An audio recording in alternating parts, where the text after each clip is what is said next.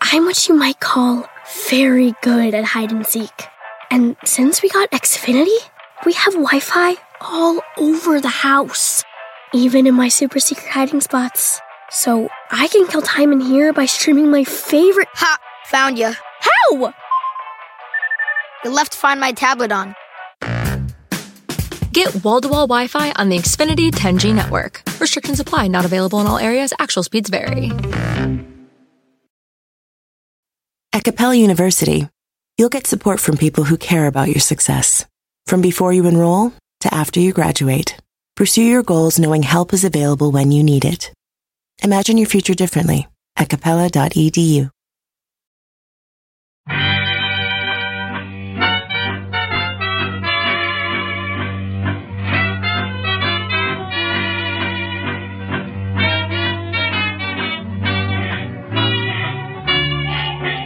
Brett McKay here, and welcome to another edition of the Art of Manliness podcast. If you've been following the Art of Manliness for a while, you know we're big fans of Theodore Roosevelt. The man embodied the strenuous life. He was a rancher, a soldier, a hunter, a statesman, and a practitioner of boxing and judo. But what many people don't know about Roosevelt was that he was also an accomplished man of letters. He wrote over 40 books himself and read thousands of others over the course of his lifetime. And as my guest on the show point out, TR's literary life was tightly interwoven with his mighty deeds. Today on the show, historians and husband and wife team Thomas Bailey and Catherine Joslin discuss their book, Theodore Roosevelt, A Literary Life. We discuss how Roosevelt began the writing habit as a 7-year-old boy and how he wrote one of America's greatest military histories when he was just 24 years old. We then discuss TR's great literary successes, including The Rough Riders, The Winning of the West, and African Game Trails. Thomas and Catherine share how Roosevelt's penchant for action influenced his writing and how his writing inspired him to take action, and how John Wayne and Western movies wouldn't exist without TR's literary work.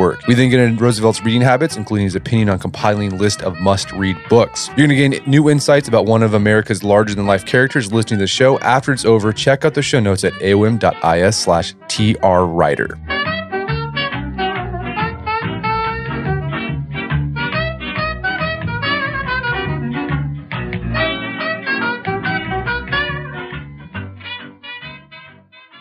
Tom Bailey, Catherine Joslin, welcome to the show. Well, thanks for having us. Thanks for having us. We're glad to be here.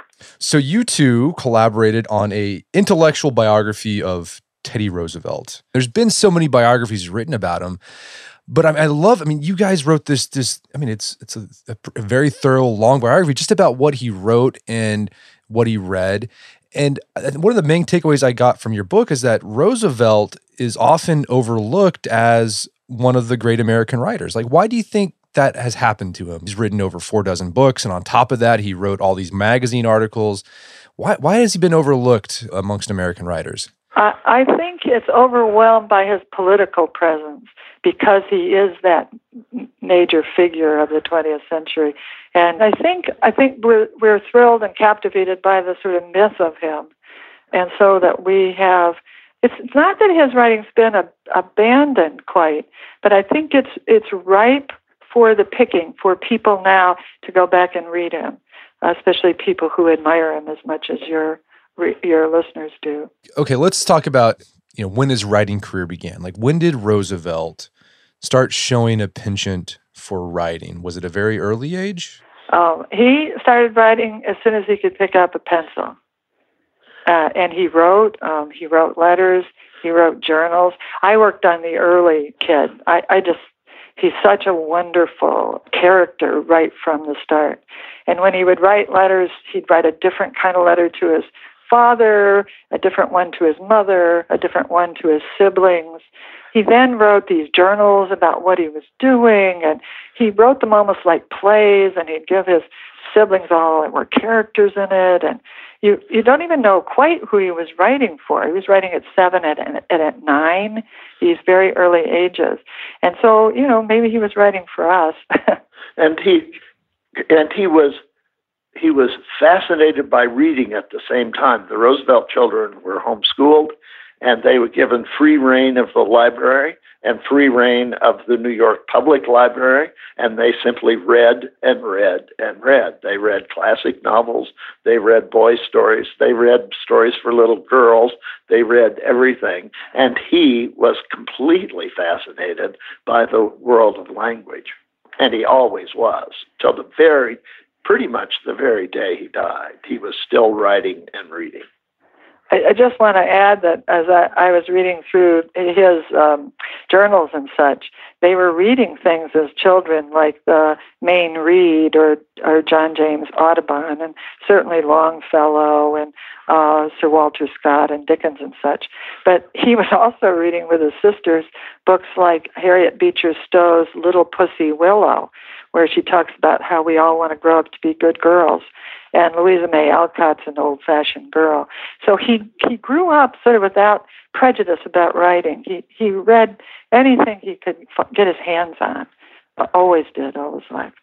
I'm curious, do you think his reading as a young child influenced his, his romantic view towards life later on that we would see in his speeches about, he was a jingoist. He glamorized war. He was all about the outdoors.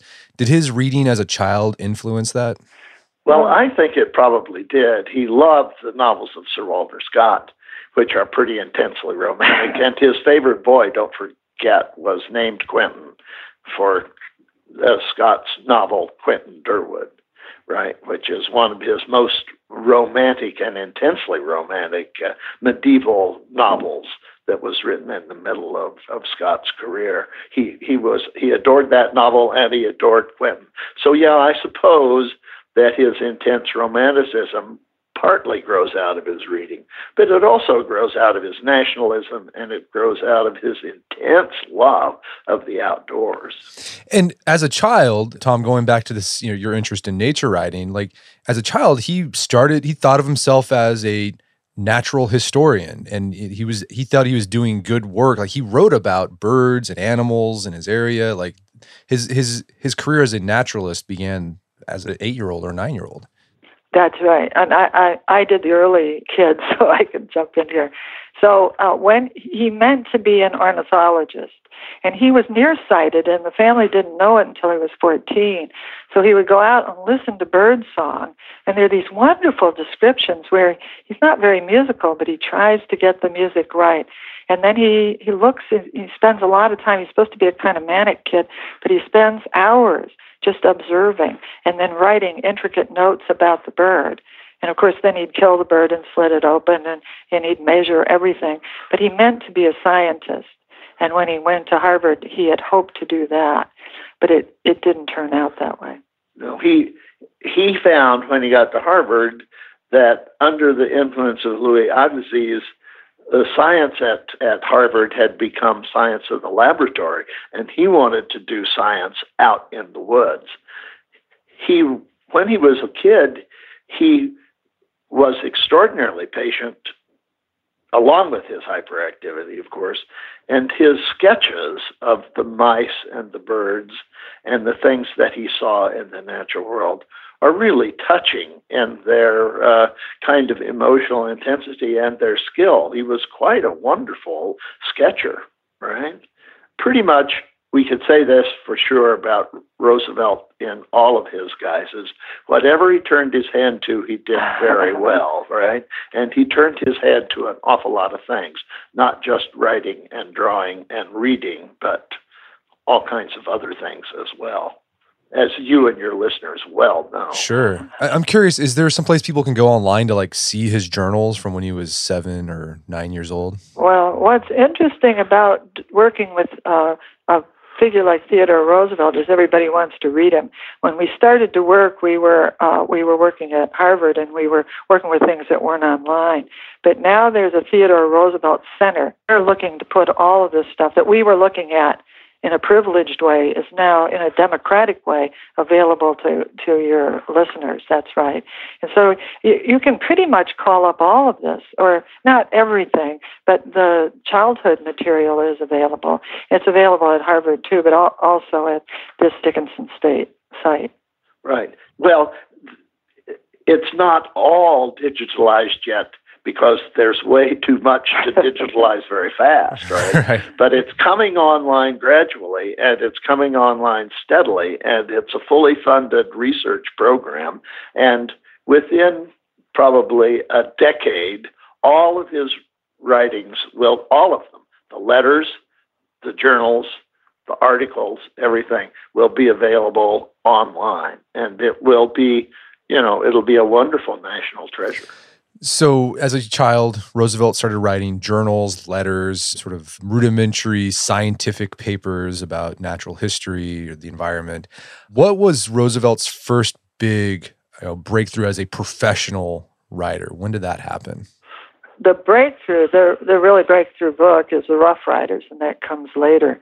But after he left college, he was studying for law, and he was working on two pieces of writing. One is a hunting story called Sow Sow Southerly. That's the name of the ducks that he was hunting, and they very nearly died in the hunt. And that, if he had developed that part of himself, that more creative part, he probably would be a very different writer today. But you can see elements of that writing as you move through his career. But then he got a hold of this naval war of 1812, and he wanted to be an historian. And remember that after he's president of the United States, he's president of the American Historical Association.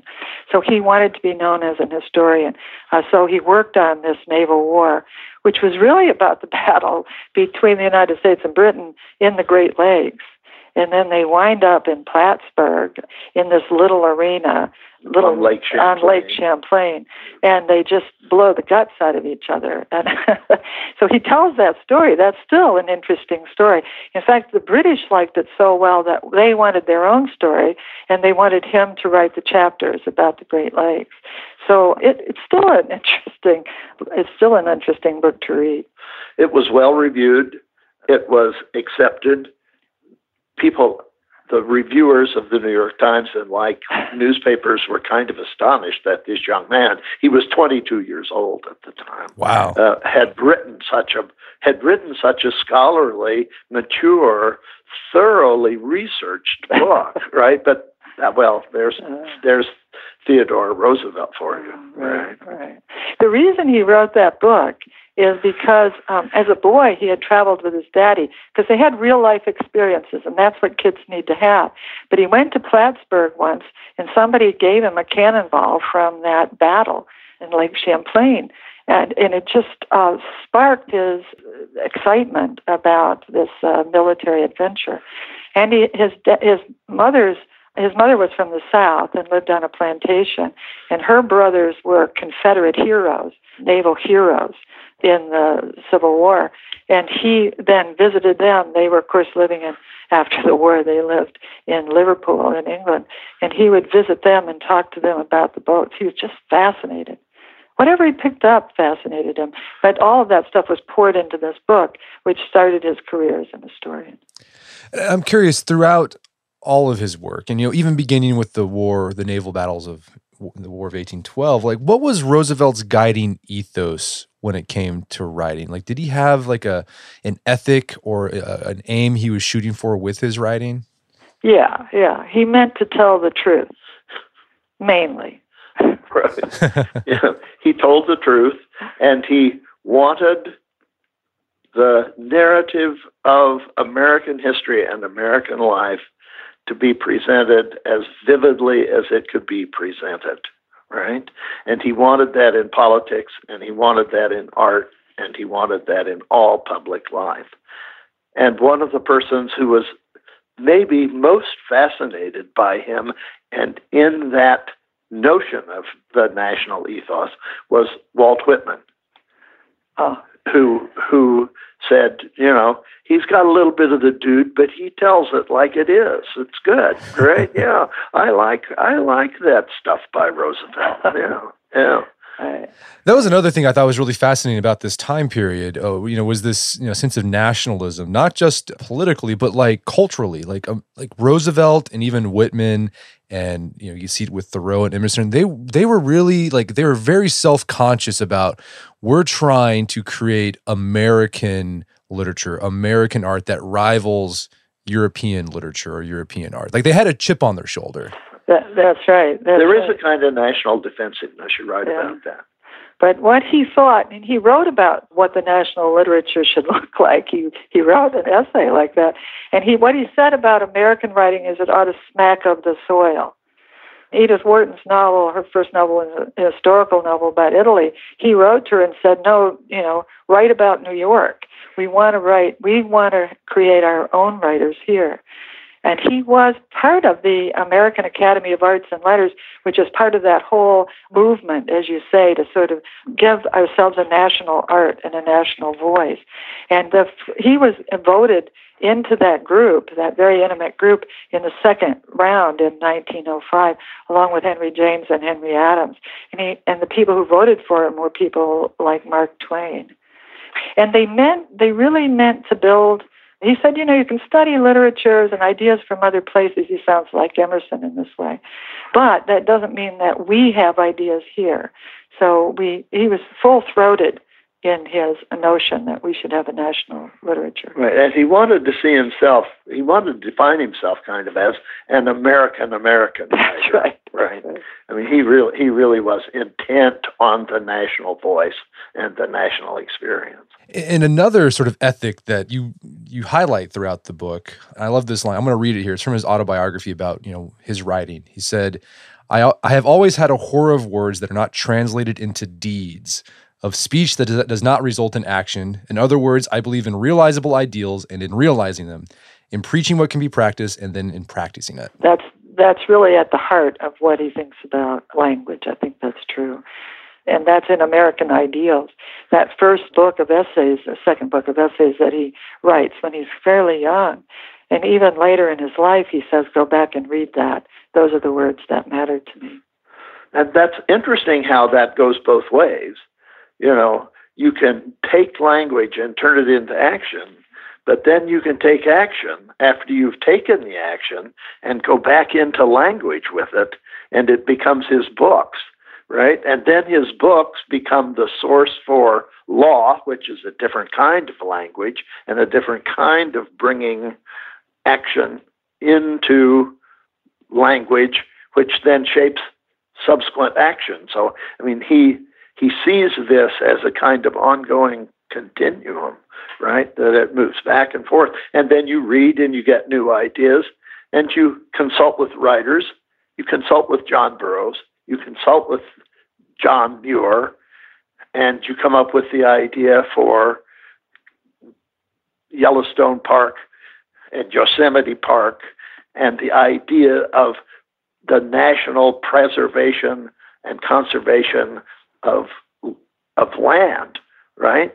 But that starts in language, and it starts in idea, and then it comes back into law, and then you make it real. He's always not content just to think about things, but to do things. And I'm sure we're going to get to the man in the arena. Later, right? For sure. But it sounds like, I was going to say, he did all these, larger than life things, big hunts. He fought in Cuba. So I was reading, I wonder if he did those things so he could have something to write about. Well, that's an interesting question. No, I don't think he got up in the morning and thought, well, I'll go out on a hunt because I can write about it later. I think that's the whole point, is that that action and writing come together. He went on the hunt. Well, those first hunts he went to in Dakota was because he came home one day and his wife and his mother on a Valentine's Day died of separate things, and utterly by surprise.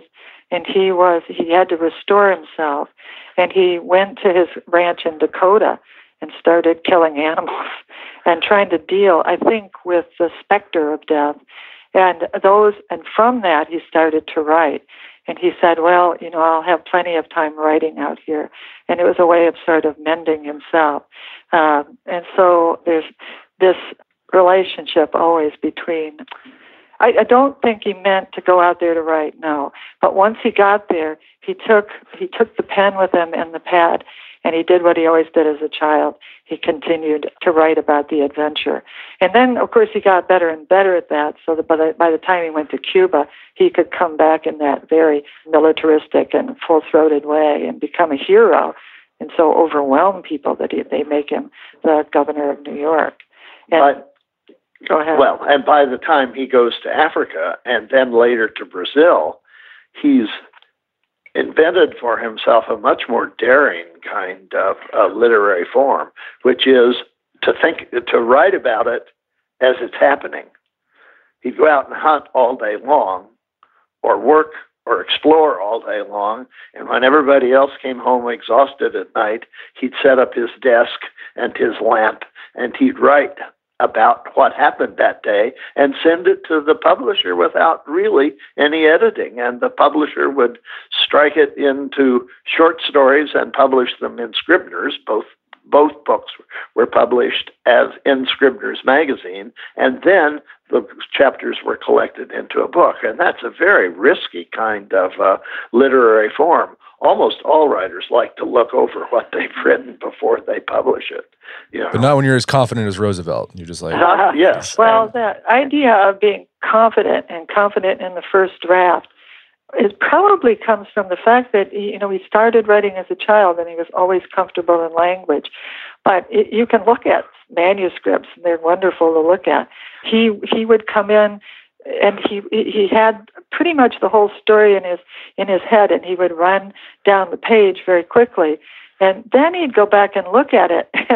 And if he had anything else, if there's anything he wanted to do, sometimes he would improve on a verb or something. But then he would do these balloons where he'd put more and more information in. So he always added to what he had to say. But there is a confidence in a writer that maybe you get from having written every day. I think there's no doubt about that. You know, he is sure of his own chops, right? Right. I don't think he was sure of his own chops in all of his aspects of his life. You know, I don't think he ever thought he was wrong once, ever. No, yeah, that's true. Right. He was self-assured and self-assertive in a way that really smacks of the 19th century. I don't think males in the 21st century get to have that sense of assurance anymore, right? No, definitely.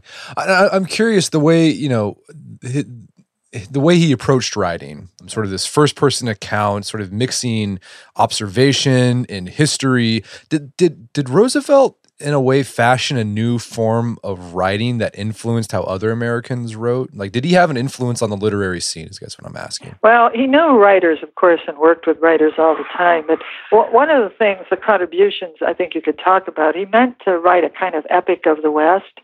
And so he wanted to do something where he put faunal nature together with hunting, and he wanted to tell the story of what was going on in the West.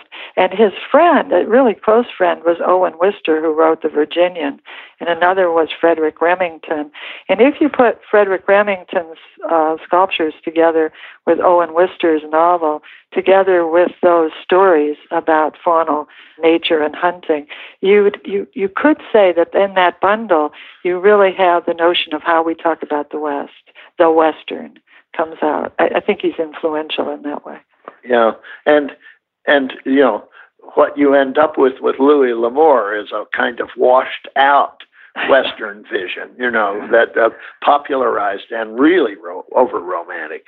Roosevelt would have been bemused, probably amused by the contemporary Western novel, the Louis L'Amour kind of thing.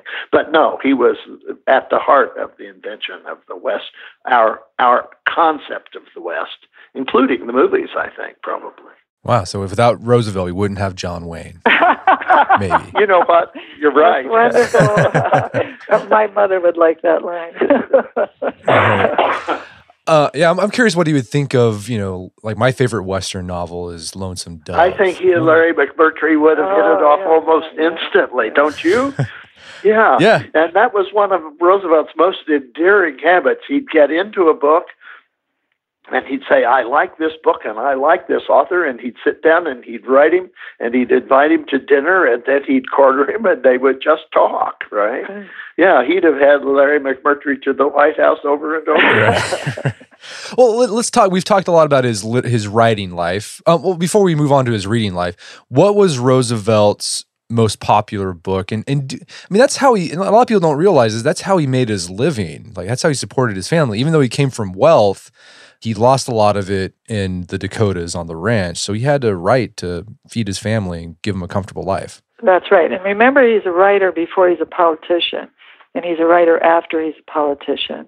And it is his sort of business to be a writer. And do we know like how much he made as a writer? And it's really tricky to know.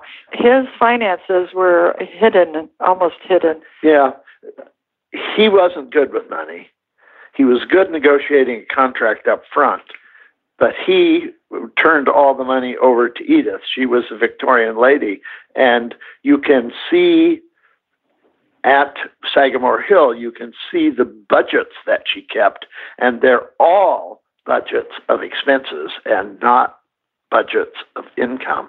So she kept that hidden, and he was quiet about it too. Apparently, and this is hard to get at, and you kind of have to get at it indirectly and by implication rather than explicitly, the sales of Rough Riders were so extensive and so successful that it reestablished him and the Roosevelt family as a wealthy family. It was estimated in one article that I found in the Washington Post from 1901 that he had made $400,000 off of the Rough Riders, which in 1901 was just a huge sum of money. Right? So he restored his fortune, and he always was scrupulous about making money. He wanted to be paid for his work.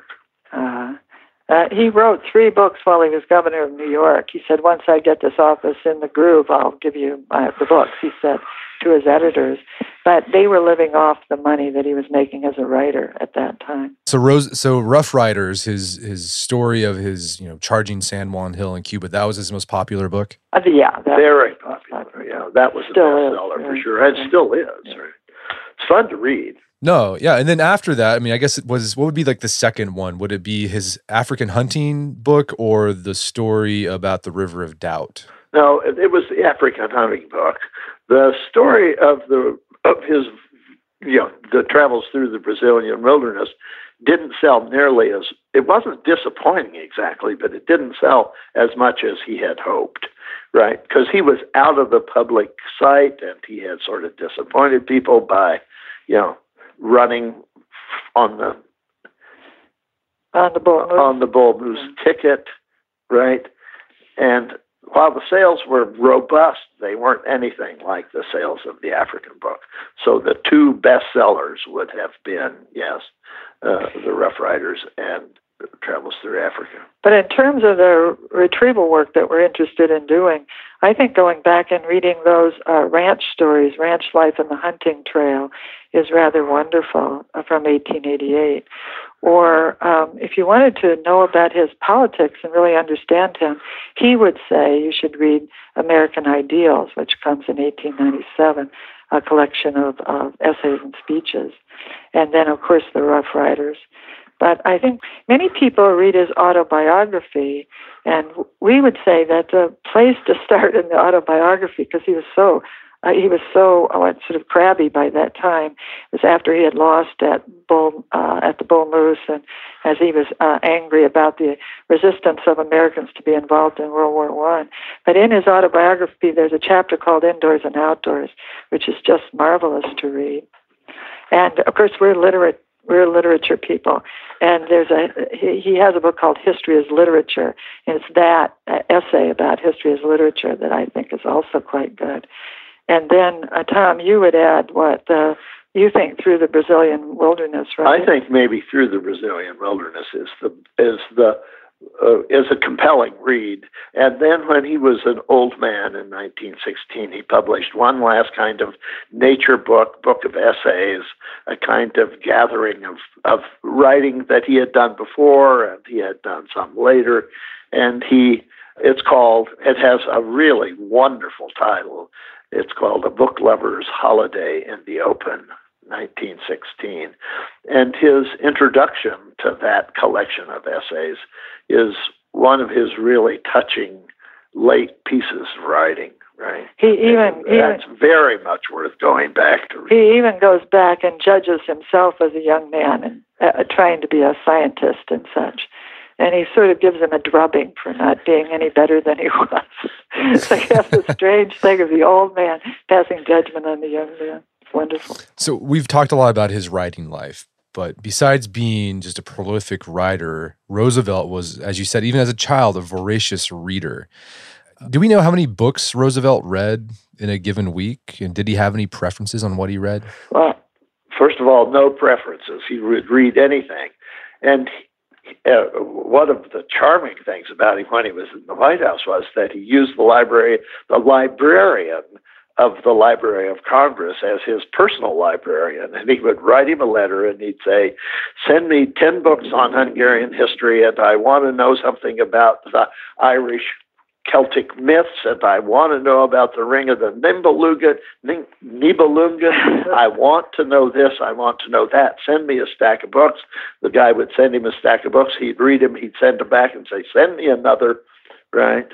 He read, by some estimates, 300 books a year.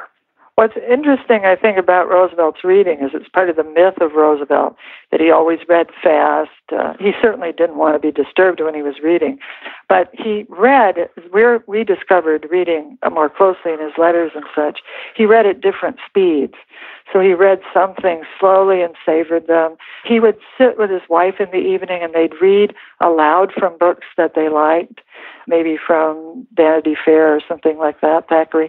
And they'd maybe just read the chapters that they liked or just the conversations, the way you might listen to music, where you listen to parts of it and things that you enjoy. He liked poets, but he read certain poems and over again. So that his reading was much more various and much more like the lives we all lead, I suppose, in that there wasn't any kind of standard way to talk about him as a reader. And he wasn't picky at all. No, he loved certain classical writers. He loved Greek writers. He didn't much like Shakespeare. No.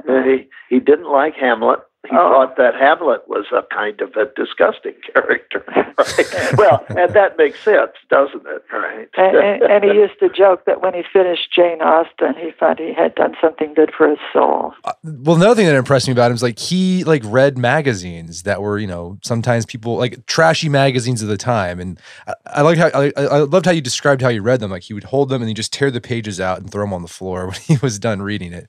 So if he was waiting for the train, this is what people say about him, he'd just go up to the magazine rack, and he didn't look through to see which ones he was going to do and always read the same thing. He bought all of them. And then he'd sit there while he was waiting, and he was bored. He would tear the pages out of newspapers, too, because those were ephemeral. If your writing was in a newspaper or a magazine, it wasn't meant to last. And so you'd see the pages sort of underneath his feet when he got done. But the reason he wanted his articles to go from magazines to books is that books are then treated in an entirely different way. And so that's where the permanence in writing comes. But he'd get really mad and he'd write to them. He was irritated with the Gibson girl because what were women doing wanting to ride bicycles and not have babies? He thought they should have 5 babies. I mean, he'd get really concerned about all the aspects of life. And going back to this idea that he had no preferences about reading, I think a few times in his career, people would ask him, give us a reading list, right? And he would basically say, just read what you want. I don't have any preferences. Right, yeah. And the president of Harvard, Charles Eliot Norton, had his 5-foot bookshelf, right?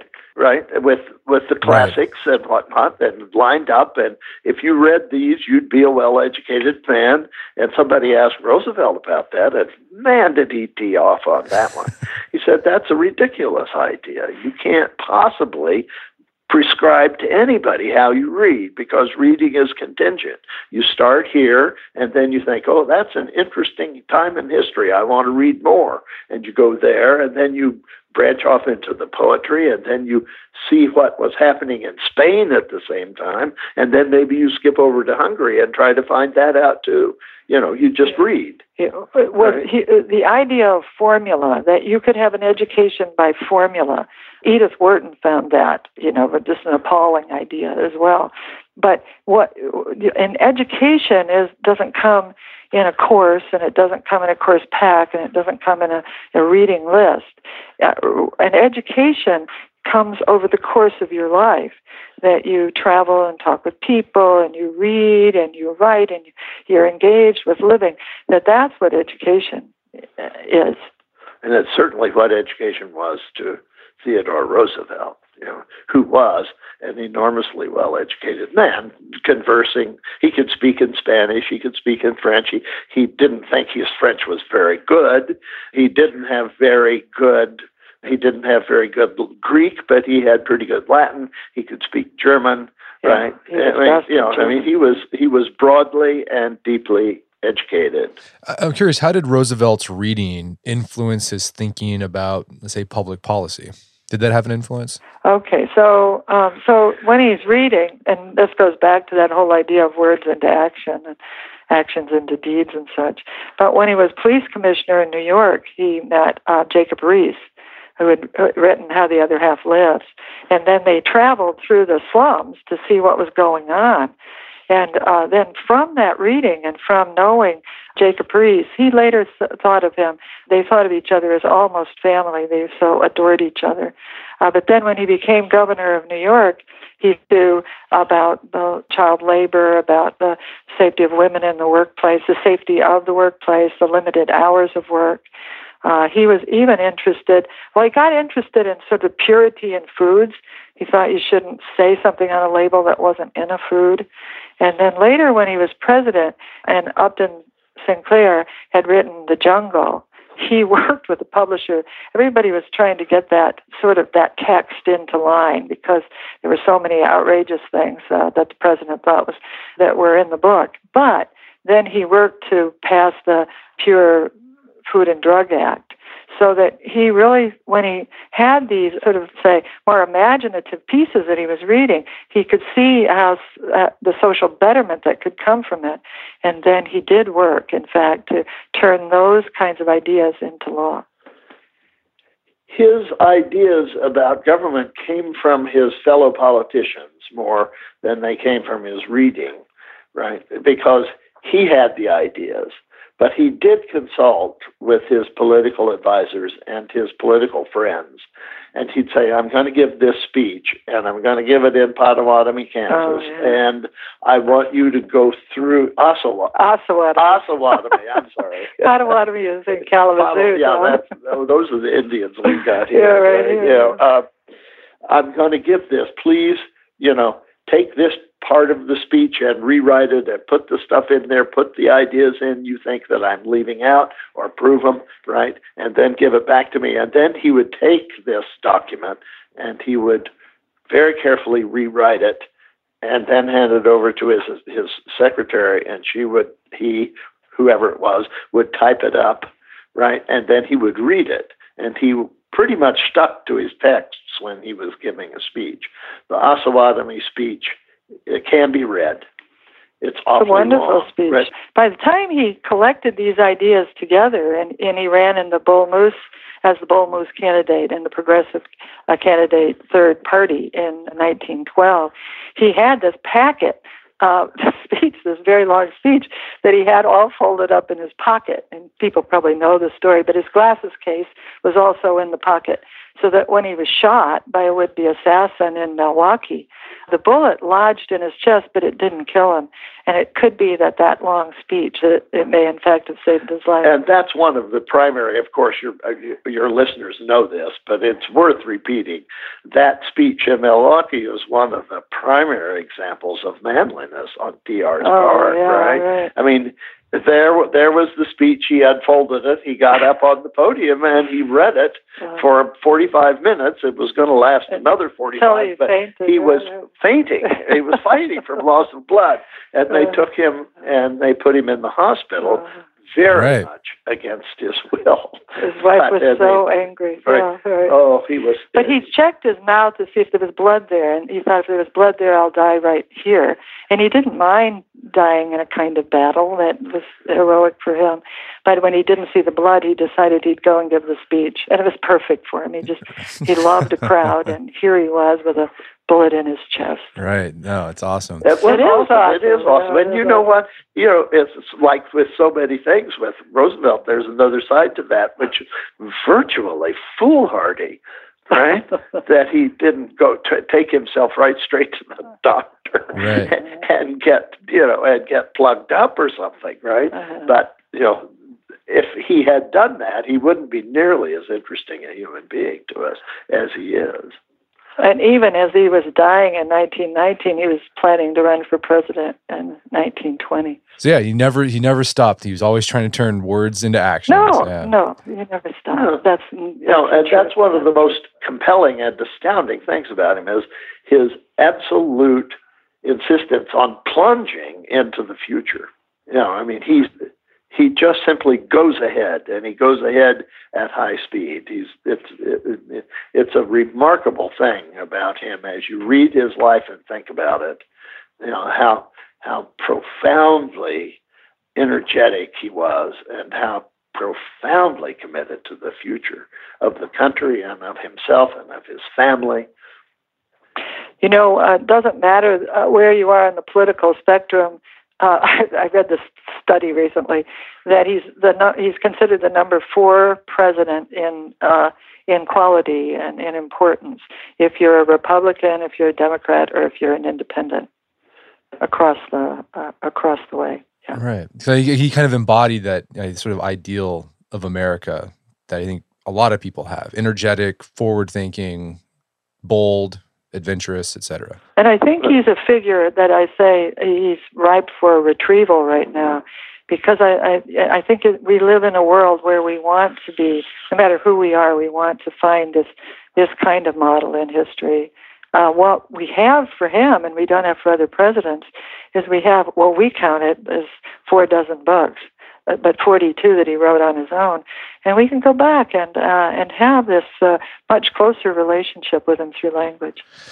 Well, this has been a great conversation. I'm curious, is there some place people go to learn more about your work and the book, or should they just go to Amazon or their local bookstore to go pick up a copy? Well, we are going to make the suggestion that they go to their local library and ask them to order the book if they've not done it.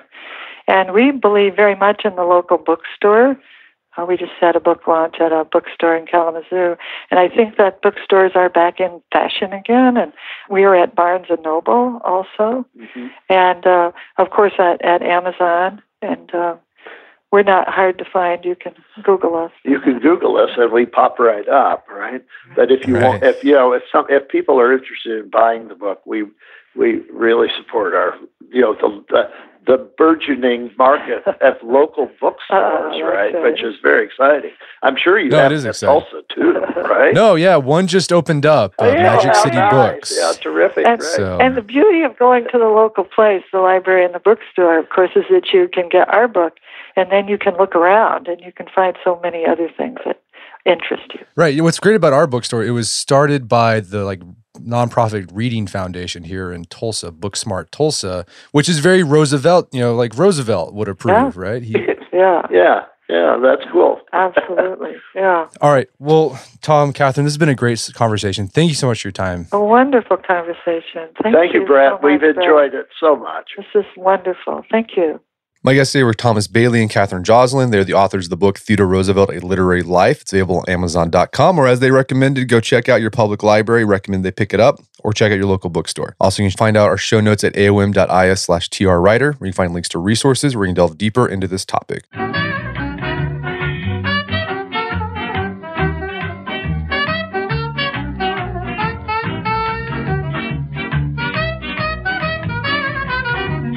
Well, that wraps up another edition of the Art of Manliness podcast. For more manly tips and advice, make sure to check out the Art of Manliness website at artofmanliness.com. And if you're interested in living TR's strenuous life, or at least something like it, check out our program, The Strenuous Life. It's at strenuouslife.co. You can sign up for updates when we open up enrollment. It's pretty cool. We basically try to help you take action on things we've been writing about in the Art of Manliness for the past 10 years. So go check it out, strenuouslife.co. As always, thank you for your continued support. And until next time, this is Brett McKay telling you to stay manly.